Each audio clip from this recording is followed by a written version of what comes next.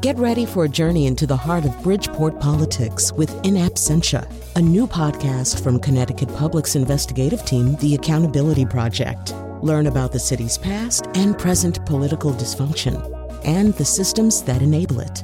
Tune in wherever you get your podcasts. Funding provided by Francisco L. Borges and the Melville Charitable Trust. This is Where We Live. I'm Lucy Nalpathanchel. Mysteries, sci-fi, memoirs, so many choices. How do you find the right book to read? If you're like me, I start several books instead of focusing on just one, and the likelihood I finish them is, well, pretty slim. Summer is traditionally seen as the perfect season to catch up on reading because we supposedly have some free time. So what books are you taking with you on vacation? I'm in the middle of the book Educated by Tara Westover. Are you reading it? If not, tell us about the one you are reading. You can join the conversation, 860-275-7266. Email wherewelive@wnpr.org. Coming up, we're going to hear from a Connecticut author, also a theoretical physicist who's written a graphic novel. More about them in just a little bit. You can find us on Facebook and Twitter at Where We Live with your recommendations. Now, NPR has great resources to help you find the best books. Its Book Concierge pulls together a year's worth of good reads from staff and critics. Joining us now to tell us more and to help you add some books to your reading list is Petra Mayer. She's editor at NPR Books. She's joining us from the studios at NPR in Washington, D.C. Petra, welcome to the show. Hi, thanks so much for having me. So tell us a little bit about how NPR Books compiles a lot of these reviews and recommendations, because we're imagining you get a lot of books to the newsroom there. Oh, my God. You don't want to see our great wall of books. It's ridiculous. It's my desk is just piled up and toppling over. And yeah, we have a lot of books. So the recommendations come from all over the place. If you're talking specifically about the concierge, that's a mix of things. We get recommendations from our reviewers and also from what people really like are the staff picks. Everyone wants to know what NPR staffers are reading, and that's always one of the most popular categories in the concierge. So, basically the short answer is I cannot possibly read every book in the Great Wall of Books, so I pay people with really good taste to do it for me. Now, you must read some of the books, though. Oh, yeah. So tell us, when you're picking up a book to either give it a review. I mean, how do you make the decision when you have so many choices at your fingertips? Oh, gosh. If I read a book and it really speaks to me, then I will, find a reviewer that I think will suit it and badger them. But I also rely on my reviewers because, I've cultivated a group of people whose tastes I rely on, whose instincts I rely on. And if they come to me and they say, this book's really interesting, I'll look at it. And if I agree, then, I'll have them review it. So it's a combination of things, really. And then what about listener and reader engagement in terms of your summer reading polls? Tell us how well people are weighing in on different genres and which one is the genre for this summer. It might surprise people. Oh, well, it's actually very appropriate. This is Friday the 13th. It is also the 200th anniversary of Frankenstein this year, and our summer poll is horror, which is a personal challenge to me. I am the world's biggest horror wuss. I was traumatized by a copy of Cujo in a beach house when I was a little kid and was scared of even being licked by dogs for years after that. But we felt it was a good time to do a horror poll. So the polls, I should say, we do a different genre every year. They are quite popular. I look at our metrics and, people are still passing around polls from years back. The science fiction poll is very popular, the romance poll. They're not straight reader polls, really. What they are is, we invite our readers to submit nominations for their 5 favorite titles of whatever the given genre is that year. And this year we got close to 7,000 nominations, I think. And then I pick through them all, and I take the top vote getters. It's usually about 300 books, and they go to a panel of judges. This year, they're usually authors or critics in the field. This year, we're really lucky. We have Stephen Graham Jones, Grady Hendrix, Tananarive Due, and Ruth Anna Emrys, all amazing horror and dark fantasy writers. And what they'll do is take this massive list, and we have this conference call that is punishing. It goes on for like 4 hours. And we take the list and we beat it down and we build it back up and we balance it out and we come out with this curated final list of 100 that mixes a large majority of what the readers send in with what the judges bring from their experience and their taste. And we get this final curated list of 100 that we really hope will sort of represent the best of any given genre and that will sort of give you a rabbit hole to go down if you need to find some books. Now, when we think about horror books, obviously many of us will think of Stephen King. How many times did voters pick one of his books? You had to ask that, huh?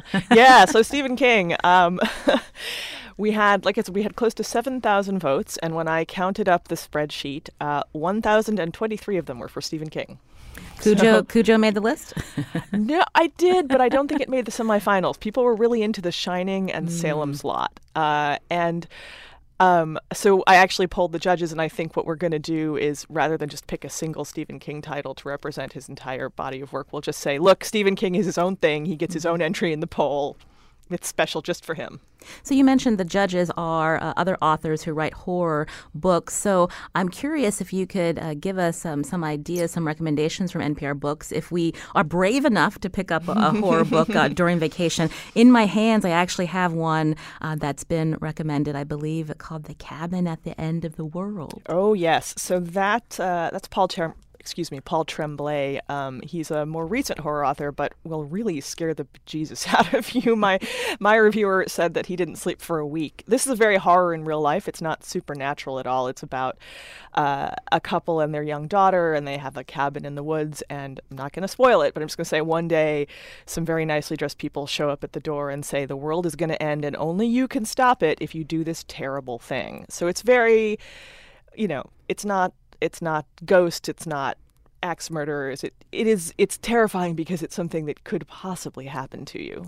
Now, I'm about to head to Vermont next week to camp in the woods. Probably shouldn't take this with me? I wouldn't, but maybe, there are people that like roller coasters. Those people are not me. It's all down to your tastes. Again, joining us from NPR today is Petra Mayer, editor at NPR Books. We're talking with her today to help you compile a summer reading list. We want to hear what you're reading. The number 860-275-7266. Find us on Facebook and Twitter at Where We Live.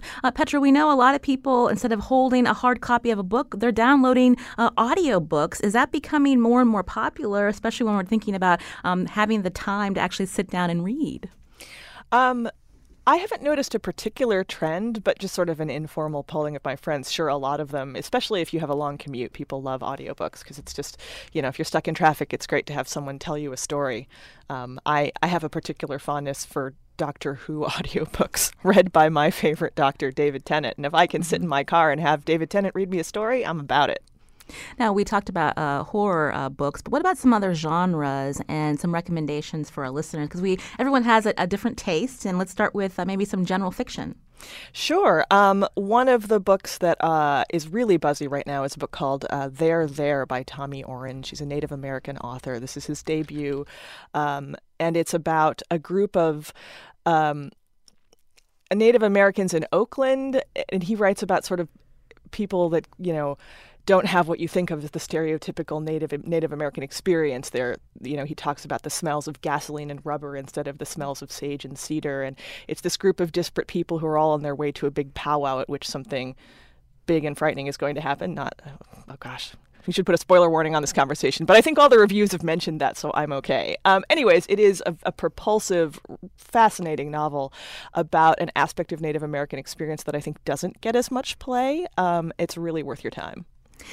Also, when we think about genres, there's the romance genre. Ooh, my favorite. And I'm curious, one of the reviews, the recommendations from NPR Books is the book The Kiss Quotient by Helen Hoang. Tell us about that. Yeah, that was a really buzzy book this summer, too. And normally I tend to sort of kick a little bit and push back when lots of people are saying, oh, this book.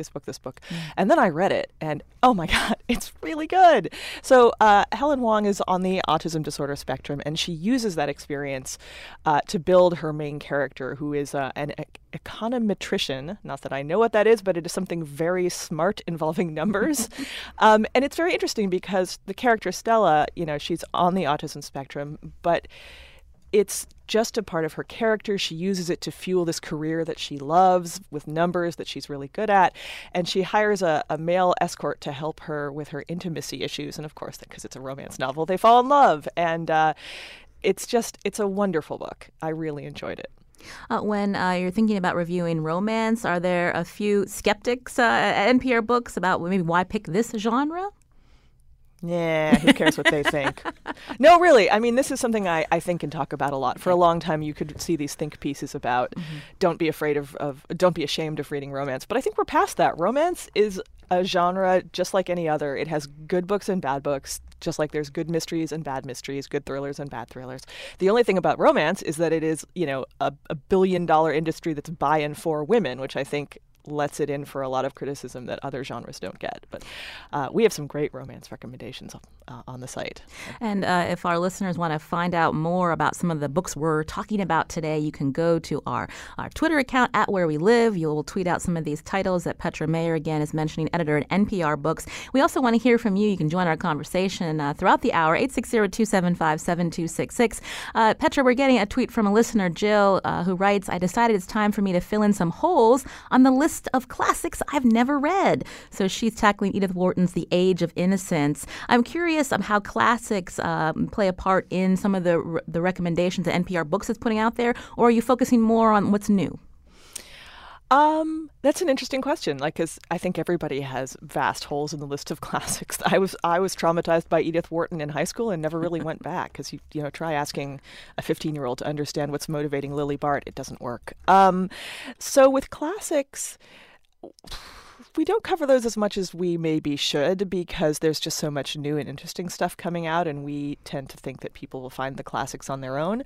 Although with the horror polls, the polls are specifically designed to include things that are maybe not current, and of course things like Frankenstein and Dracula and some of the classic Gothic horror novels, those are definitely going to be part of the poll. So that is a way in which we do address the classics. There's always libraries. Yes, libraries. And we're going to hear from a librarian coming up in the show.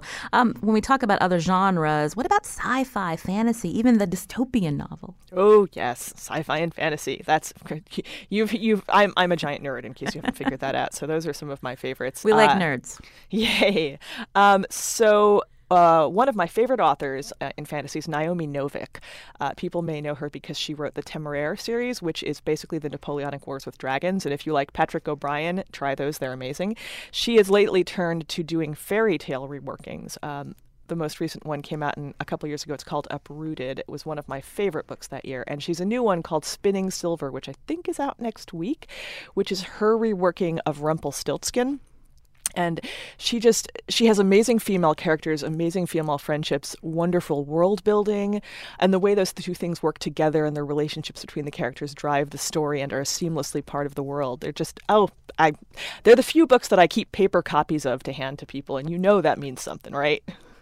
Definitely. And I was thinking about when I mentioned dystopian novels, we know that Hulu has really made Handmaid's Tale very popular. That's based on a book by Margaret Atwood. Are we seeing more popularity about dystopian novels thanks to this revival on television? I would say that there is a boom in feminist dystopias right now. Dystopian novels have been big for a while. Anytime there's lots of worry about the way the world is going, you're going to get a crop of dystopian novels that reflects that. There's climate fiction, which deals with climate disasters and drought and floods and what's, New York going to be like when half of Manhattan is underwater. There are certainly 3 or 4 that I can think of, although the titles aren't immediately jumping to mind, feminist dystopias that are out right now, and I think you can trace that to The Handmaid's Tale. You had mentioned earlier that when you hear a lot of buzz about a book, you tend to maybe want to, avoid jumping on the bandwagon. But I am curious about if you've heard about the memoir Educated by Tara Westover, and how do you focus in on nonfiction and memoirs? I haven't. And actually, I heard you mention that in the introduction and thought, ooh, I need to read that. It's interesting. Nonfiction can sometimes be easier to place on the shows. I am a review editor online. So I look at what the shows are doing, and it's sometimes it's easier for a show host to say, here's a nonfiction book about, something that's in the news, or there's a narrative that we can talk about. We did just bring on a new nonfiction editor, so we're actually going to be focusing more on nonfiction going forwards. I'm really excited about that. But yeah, I tend to sort of stick more to fiction myself. I can say here at Connecticut Public Radio, we are inundated with nonfiction being sent to us from different publishing houses. Also, books related to the news and contemporary issues and politics. But what's interesting about Tara Westover's story, and maybe it's similar to other books that have come out over the last decade, like Jeanette Wall's Glass Castles, but really pulling the curtain away from family dysfunction. This was a woman that was raised by Mormon survivalist parents in Idaho. I'm writing this down. And she wasn't exposed to public education until she was 17. She would go on to study at Cambridge. And this is something that I believe is on New York Times bestsellers list. And I'm just curious, again, is that what draws people to memoirs? This very personal connection, but also we all have a little bit of dysfunction in our lives. And to read someone's account where it's a lot worse, what they've encountered. Yeah, I think it's, the desire to walk in someone else's shoes. The memoirs that draw me the most are memoirs from people whose experiences are completely alien to mine, that I would never be able to relate to unless I actually picked up their book and went, okay, what is your life really like? And so when you mentioned, raised by Mormon survivalists, my ears pricked up because that's something I really want to read, that to get into the mind of somebody who's been raised in that milieu and figure out why they think what they think, why the people around them think what they think. I mean, that's what modern memoirs anyways, like historical memoirs I'm interested in, because if it's somebody, that's a part of history, I want to see what they were thinking at the time and how they were involved with what was happening in their world. So I guess that's not really one answer. There's a lot of things, but I think it has to do with empathy and reaching out to people through pages. We're getting another tweet from a listener. Helder for summer reading recommends Hodgman's Vacation Land. Just finishing that. Also, finally reading Bourdain's Kitchen Confidential. Oh. It's too bad that we've lost that very talented man. But that is a very popular book, and to see that resurgence, unfortunately, when someone passes, but the idea that people are wanting to read about, something where a lot of us may not have that experience, including when he was working as a chef. Absolutely. Chef memoirs are a real interesting genre. There's a whole bunch of them. And also Kitchen Confidential is a really fascinating document of its time. I mean, it's kind of interesting, I think. Anthony Bourdain later on felt a little bit bad about the image of swaggering bad boy chefs that he had helped create in that book, but it's still, it's just fascinating. It's also, everybody reads that book and buys the knife that he recommends. I have one in my kitchen too. You're listening to Where We Live. Petra Mayer with us from NPR Studios. She's editor at NPR Books for helping you compile your summer reading list. David's calling. David, what are you reading? I'm actually thinking about rereading a book that I really loved. Annie Proulx is a prolific author of Western stories, but she did one set in Maine called Shipping News about sort of a misfit fellow who becomes very accustomed to living in a new place, and people get used to him, and it's kind of a bit of a romance to a town and people in it. Thank you, David, for your call. Petra, let's talk about some Westerns. Westerns. Well, the closest thing I have to a Western, I will say, actually, just before I jump in to Westerns, rereading is a great pleasure. Don't discount it. My parents used to say to me, why are you buying that book? You've already read it, when I was a kid. I was like, because I want to reread it. If you love a world, you want to go back to it. But the closest thing I have to a Western, this year would be Lawrence Wright's amazing book, God Save Texas, which is it's nonfiction. It's not, a Western, but it's he's from Texas, and it's all the different chapters deal with different aspects of Texas life and history. He's the guy that wrote Going Clear about Scientology. He's a really amazing journalist and nonfiction writer. And if you want to, we were talking earlier about sort of empathy and understanding other people's experiences. If you want to get some insight into Texas, it's a great book to pick up this summer. This is Where We Live. I'm Lucy Nalpathanchel. We want to hear from you as we tackle our summer reading list. If you have a recommendation, definitely give us a call, 860-275-7266. Find us on Facebook and Twitter at Where We Live. Petra Mayer is going to stay with us, and we're going to bring into the conversation a Connecticut author, and we're going to talk more about young adult choices out there and hear from a librarian as well. Stay with us.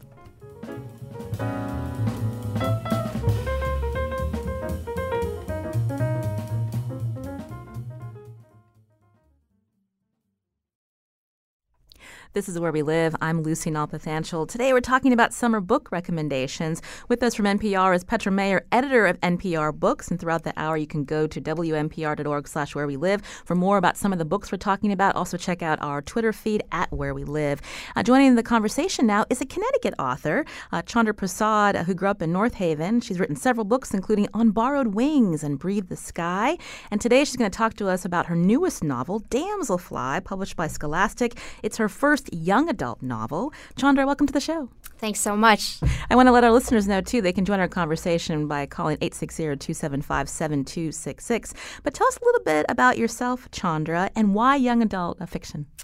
Well, I've always kind of written on the line between adult general fiction and young adult fiction. And for a long time, I didn't want to write young adult fiction because I thought of it as the ugly stepsister of general fiction. But in the last 10, 15 years, there's been a tremendous surge of amazing young adult literature. And now I feel thrilled to be a part of this, club of authors. Petra is with us from NPR Books. We were just talking about young adult genres. Is that true that over the last decade or so, there's just more popularity and where we're seeing crossovers, where adults are reading these books as well? Oh, absolutely. I think young adult is really a bastion of great storytelling right now. And I think over the past 10 years, there's been just an explosion in that genre. Young adults, great stuff. What I like about your book, Chandra, Damselfly, is it has quite a diverse group of characters. So tell us a little bit about the story. Oh, absolutely. So just a quick history of why I wrote it. In 8th grade in public school, I read Lord of the Flies. And at that time, the teacher said, Lord of the Flies, in it, William Golding, the author, created the perfect microcosm. And I thought to myself, that is not true because there are no girls in this book and there is no diversity whatsoever. All the boys are pretty much from the same socioeconomic status and background. So ever since that time, I've wanted to write a Lord of the Flies type book, not a retelling by any stretch, but a book that had the same setting and the same themes, but I wanted to put a lot more diversity and put a group of characters that modern readers could relate to. We have an excerpt of your book, Damselfly, on our website, WNPR.org/wherewelive. But it starts with a plane crash where you have a group of teens on an island. And tell us a little bit about the protagonist, Sam, and how, if you drew anything from her background, from your personal background. Sure, yeah. So on the island, there are both boys and girls. But interestingly, the girls quickly become the dominant force. And there are two main characters, like you said, Sam, and I do share some parallels with Sam in that she's mixed race, and I can talk more about that in a second, but I feel very strongly about including mixed race characters in my books because there's a real dearth of them in literature and specifically in young adult literature. So Sam is very self-conscious. She doesn't have a strong sense of self yet, but her best friend, Mel, is amazing. I don't know those of you who remember MacGyver. I do. The 80s show. I don't know. But she's almost like a teenage girl MacGyver. She is a naturalist. She's a survivalist. She knows a lot about nature and botany. And she is the natural leader for this group of teens. So when you have these two girls together and their friendship, I think a lot of boys and girls can very much relate to them. You mentioned Lord of the Flies. Your book is describe again the relationship to this classic novel. It's not a retelling just with new characters. Yeah. But what are some of the themes you're trying to tackle in your Damselfly? Well, in writing Damselfly, I was very much aware that I wanted this book to be used as what's called a parallel or linked text in classrooms. And that's become a popular phenomenon among teachers. They use a modern YA book in sync with the classic. And the idea behind that is that kids find the YA read more accessible and more relatable, and it often provides fresh inroads into the classic. So it's kind of a win-win situation. The kids emerge with a better understanding of both the classic and the YA novel. So with Damselfly, I purposely did use similar symbolism, a similar setting, some of the same allegory within the book. but it's a wholly original tale. There is really, no overlap in terms of the plot. But even though we have girls at the fore, there is just as much violence, just as much human, misbehavior, I guess you can put it. It's just different than in the classic. Now, this book came out earlier this year? It did, yeah. And I've been hearing really positive things from very positive things from teachers and students. They have, in fact, found this book to be really relatable. And it's a quick read, It's really, at heart, a fast-paced adventure tale. So it's very easy to kind of pick up and plow through as opposed to, classics. So the feedback has been very positive. I was getting drawn in myself, and I had to put it down so I could watch a little bit of one of the governor's debates last night. But it's definitely really pulls you in, and you want to keep. It's a real page turner, and that's what a lot of people are looking for: is a book that they want to finish versus losing interest, putting it on a shelf, and then trying to find time again to pick it up. And because we have so much to do in our daily lives. But you also mentioned earlier about why you made a very concerted effort to include mixed race characters, because growing up as a child, when you're reading books, you're not seeing a lot of that as a woman of color? That's exactly right. So I remember growing up, and I'm half Indian, so I'm half Asian. And I remember growing up and really looking for books that had characters who I could relate to on that level and finding nothing, just nothing. And sadly, not much has changed in terms of mixed-race books. There's a great organization called the Cooperative Children's Book Center, and they track diversity in children's lit. And when I say children's lit, this is everything from board books for infants up through YA fiction that's, very advanced. And the good news is that there has been a lot more diversity in most of the ethnic groups and racial groups, both including characters of color and authors of color, although still not as much as we would like. But the bad news is in 2016, out of 3,700 children's books, only 10 of them had mixed-race characters. And why does this matter? Am I being nitpicky? No, because mixed-race kids are the single fastest-growing population right now. They're bigger than any other single race group. And in fact, 1 out of every 7 infants now is mixed race. So it's a huge demographic, and it's not being served. And I think the publishing industry is just starting to kind of come around to that. In the studio with me again is Chandra Prasad. She's a Connecticut-based author. Her newest novel is a young adult fiction, Damselfly. With us from NPR studios is Petra Mayer here on Where We Live as we talk about summer reading. Petra, could you add to that what you and your staff are seeing in terms of diversity? I know NPR Books had a piece written about how when there is more of an effort now to bring more people of color and to feature their writings, but also, the themes are more diverse than what the stereotypical idea of what someone of color is going to write about.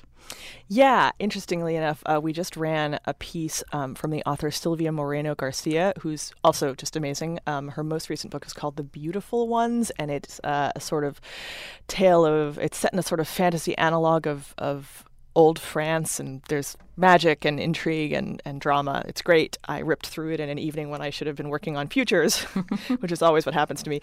But she wrote a really interesting essay for us about the fact that so often she feels like authors of color are consigned to writing about trauma and difficult things, and she called it sort of the trauma buffet. I think that was a quote from a friend of hers. But she wrote this roundup for us of beach books by authors of color, and there's lots of good suggestions in there.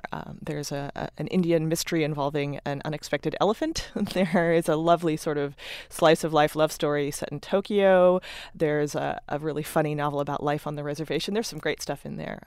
So yeah, that's one of the things I think about increasing diversity is that increasing viewpoints and unexpected things that you don't think about. When you bring in more voices, you get more stories. It's always great. You can join our conversation, 860-275-7266. Allison's on the line. Allison, welcome to the show. Hi, how are you? We're doing well. So you are a children's librarian? Yes, I am. I am a children's librarian at Wallingford Library. So tell us, we're talking about young adult fiction. Tell us how you and your staff are helping both elementary school kids, middle and high school students be excited about reading in the summer. What are some of your recommendations? Sure. So I'm going to talk about a couple of books that are all from the 2019 Nutmeg Award list. This is a list of 25 titles that have been chosen by public and school librarians, and then all the kids in Connecticut get to vote on these books, and the winner is chosen in the May of 2019. So one of my favorites is a picture book called Alan's Big Scary Teeth. It's by an author named Jarvis. He's the scariest crocodile in the jungle, but he has a secret. At night, he takes out his big, scary false teeth, and one day he loses them. And when all the animals in the jungle laugh at him because he lisps and he isn't scary anymore, he learns the power of friendship and kindness, and it has really bold, wonderful illustrations. For the middle grade kids, kind of children who are learning how to read, we want to get them hooked on a book that they can love. This is a book that's the first of a series. It's by Juana Medina, and it's called Juana and Lucas. And I really think that kids who love books about Judy Moody, Clementine, and Lola Levine will love Juana because she's a little girl from Bogota, Colombia, who loves drawing and reading and her superhero Astroman, and especially her dog Lucas. What she does not love, though, is what she calls the English, learning how to speak English. She's a spunky heroine, and she learns the importance of tackling a new language in a story that's easy to read, and it's filled with loads of animated illustrations that we think kids will love to pore over. And for the older kids who are kind of in the upper elementary school ages, say 4th through 6th grade, we have a wonderful book that everybody here on the staff adores. It's called A Handful of Stars by Cynthia Lord. And it's the story of Lily, who lives in Maine with her family near a blueberry farm, and another girl named Salma, who's the daughter of Hispanic migrant workers who work on the farm. It's a super sensitive coming-of-age tale that explores the topics of friendship and racism and hope. And, of course, it also includes an adorable black lab named Lucky and some delicious references to blueberry recipes, which we all love, too. Well, Allison, thank you for your recommendations. Again, Allison Murphy, a children's librarian over at Wallingford Public Library. This is where we live. We wanted to hear from more of our listeners before we get back to our author in studio with us, Chandra Prasad. Jennifer's calling. Jennifer, welcome to the show. What are you recommending? Hi, I'm a fan of really well-written historical fiction. And I will go back time and again to any of the Regency romances written by Georgia Heyer back in the 1940s and 50s, and any of the Mrs. Polyfax books which deal with the Cold War in the 1960s. The authors were very, very skilled and detailed, but they were impeccable, rich writers. And I will just go back to these books time and time again and read them over and over. Well, thank you for those recommendations. We're going to try to get all of these to our listeners via social media. I mentioned Chandra Prasad is with us. Her new book is called Damselfly. We were talking just a little bit about the importance of having a diverse a number of characters in books, something that many of us growing up, we didn't notice that in the books that we were reading. But can you talk more, Chandra, about some of the unique identity questions that you're able to bring into the stories of your characters? Absolutely. I just wanted to go back to one excellent point that was made a few minutes ago, which is that one great thing that's happening in both general fiction and YA is that you have characters of color and mixed-race characters, but they're not dealing with just trauma. They are regular characters woven into the fabric of the book, being themselves, There was a very good editorial in the New York Times a few weeks ago about how an African-American mom was like, I'm so sick of reading about Martin Luther King Jr. to my daughter. That's the only book available. So I think that's a really good trend going on. And in Damselfly, certainly, I have a lot of racial diversity, but the focus is not necessarily on that racial diversity. Those are just characters in the books, and it comes into play sometimes. Pretty early on in the book, you notice the different backgrounds, the socioeconomic backgrounds of some of the students that are stuck on this island, and you even bring in, the question of mental illness in one of the characters' families.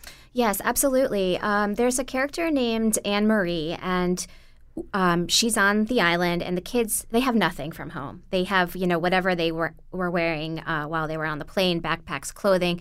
And she's on a regular daily medication. Without that medication, she's having some real severe problems. And they're not going to get better because she doesn't have the medication she needs. And just like Piggy in Lord of the Flies, she becomes something of a scapegoat to the rest of the group. She's the one that's bullied. And I actually have a very short passage here if you wanted me to read it. Sure, go ahead. To set it up, Anne-Marie is starting to have, she's starting to have delusions. She's starting to see things that aren't there. And the antagonist of my book is called Ritika. She's a very, very charming, manipulative, underhanded person. And she is talking with Anne-Marie in this scene. "The enemy, he's close," Anne-Marie said. "That's why you have to be quiet. The more noise you make, the more hungry he gets." Head cocked to the side, Ritika took a step toward Anne-Marie. "How do you know he's around here?" "I can feel him," Anne-Marie whispered, stepping back in the direction of the dark pit. She scanned the jungle urgently, attuned to an imminent danger only she could sense. "I think you might be right," Ritika said. She took another step forward, and Anne-Marie another step back. "I think he's coming for us." So there's some suspense there. And again, we should mention to our listeners that Chandra Prasad's excerpt of her new book, Damselfly, is on our website, WNPR.org/where we live. Petra, we were talking about recommendations in the young adult genre.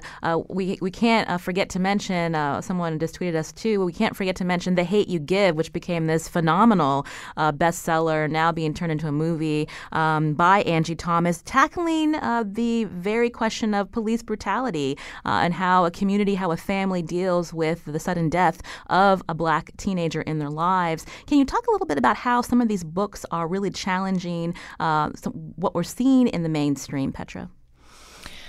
Gosh, that's a good question.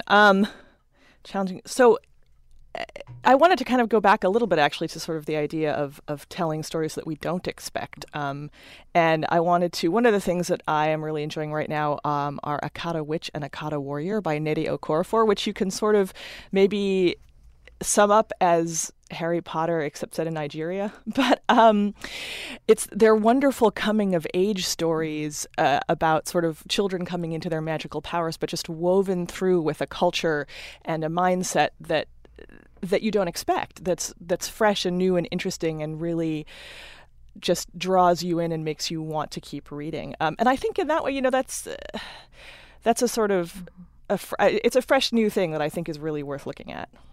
NPR Books, I believe, also reviewed how some children's books are tackling, again, issues like the refugee crisis. Can you talk a little bit about that? Sure, absolutely. That is an interesting new trend right now. There are a lot of publishers who really feel like the refugee crisis is something that they can step up and say something about. And so there has been this trend of books for all ages, picture books, all the way up to sort of mid-grade and young adult novels that aim to humanize the refugee problem, to put a face on it, to say to kids, look, these are kids who are just like you, who had homes, who had parents, who had stuffed animals, who had it all ripped away from them. They're not these sort of faceless, scary people who are just coming to our country. They're human beings like you. One of the books is called Marwan's Journey. It's a lovely picture book about a little boy and his family and the life that he lost. Another one is Refugee by Alan Gratz. That tells the story of 3 different refugees across 3 different time periods. That's a really interesting phenomenon that's going on right now. Petra Mayer, again, is editor at NPR Books. In studio with me, Connecticut-based author Chandra Prasad. Chandra, I believe you're also a mother. How do you help your child or children choose books, and what are they reading? It's great for me to have kids because they help me understand the very genre that I'm writing in. And when back to what Petra was just saying about understanding immigration and different things that are going on. I mean, quite honestly, we're living in a terrifying time, a very horrifying, harrowing time, and it's hard for parents to explain some of the things that are happening and decisions that seem honestly illogical and cruel. And I found that sometimes in fiction, it can be a tool to explain things going on now. So in terms of the refugee crisis, one book that was helpful for my kids in understanding that was the second book in the City of Ember series, and that's called The City of Sparks. That is actually about a group of refugees coming into a different community, and the author deals with the situation in such a delicate, careful, perceptive way that it allowed my kids to understand what was happening now in the United States. Well, this is Where We Live. I'm Lucy Nalpathanchil. We're going to continue giving you some book recommendations for your summer reading list. After the break, we're going to talk about graphic novels. We're going to introduce you to a graphic novelist who has a background that may surprise you. Stay with us.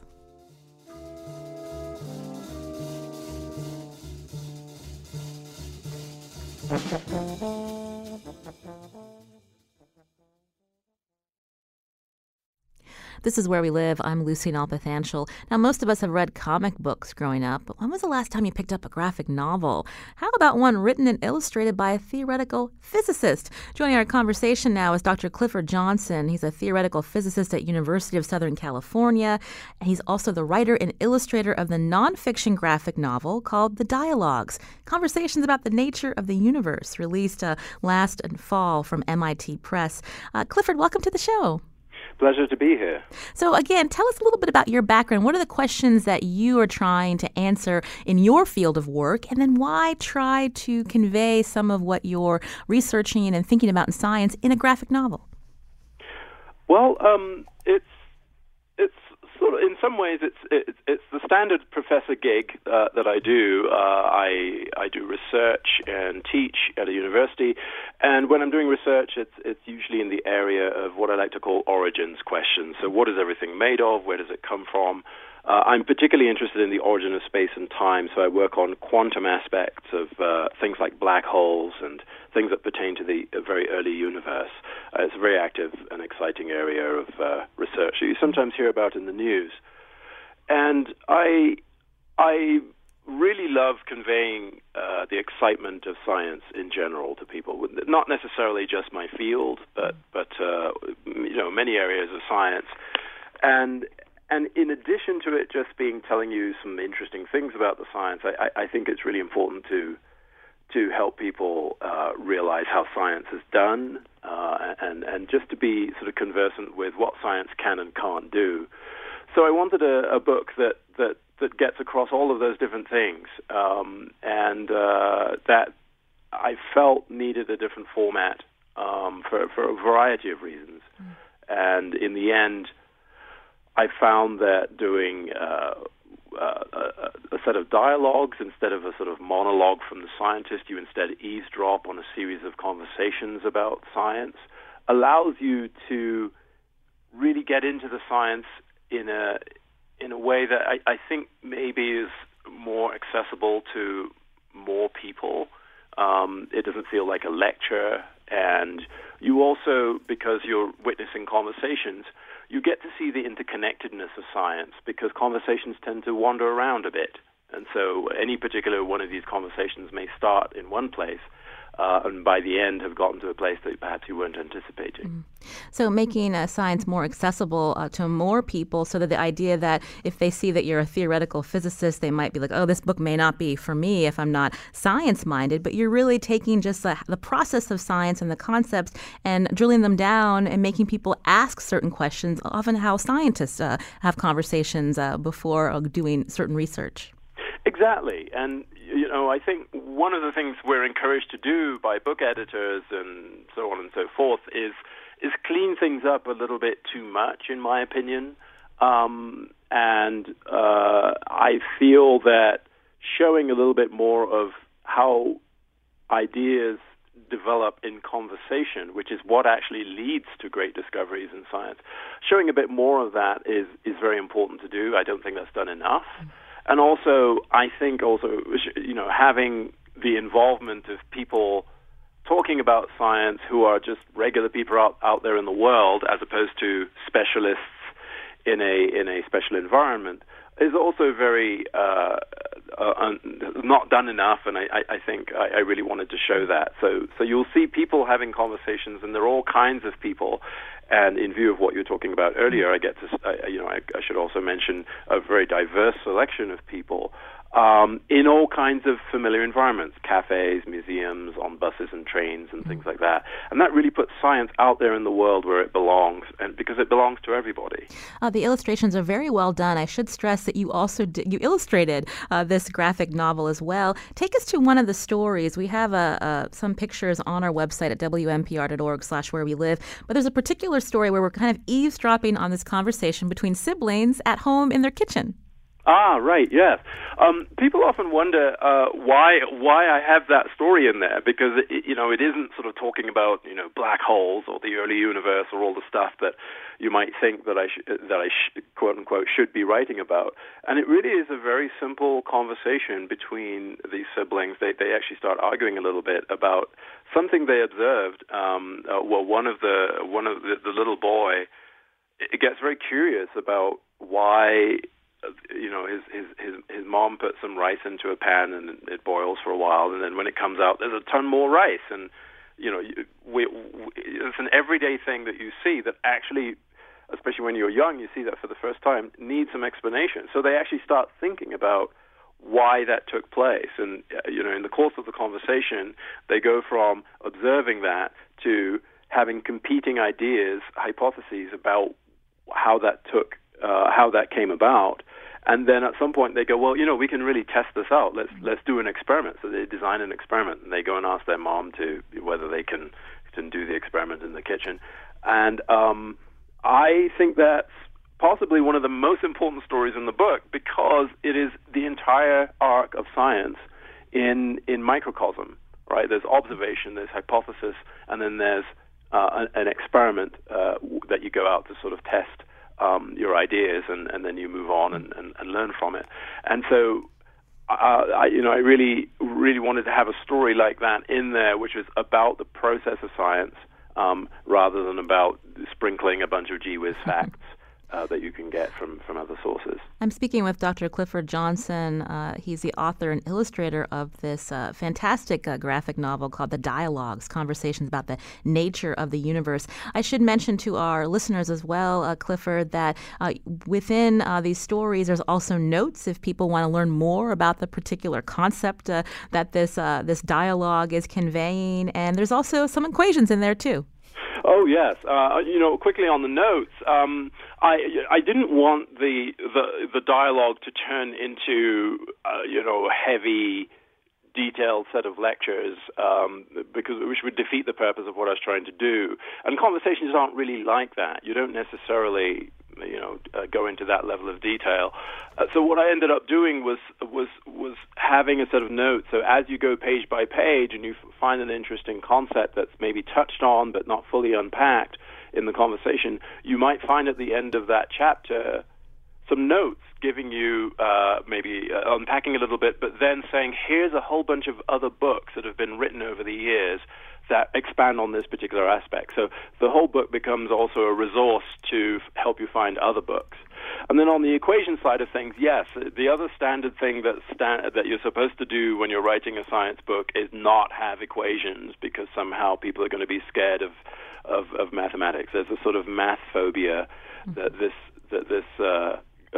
culture tends to go with a little incorrectly, in my opinion. I really wanted to push back against that, and so what I have in there are equations because you're really seeing the tools that we use to do the science, and you really need to have the tools available to give people a sense of what's going on, not because the conversations need those tools, but because I get to show what we do, so you can really see what we're using to discover these things. There's actually one story that actually says, "Hey, don't be afraid of these things you're seeing, the equations. Let's actually go in and we can unpack aspects of how these equations work without you actually having the expertise. And so it's really possible to have those things on the page and not be afraid of them. And you take what you can out of them and move on with the story. Clifford, we're almost out of time, but as I mentioned earlier, when we think of graphic novels, we might be thinking of science fiction or fantasy. What has been the reception since your graphic novel has come out? And when you talk about making science more accessible, who are the people picking up your book?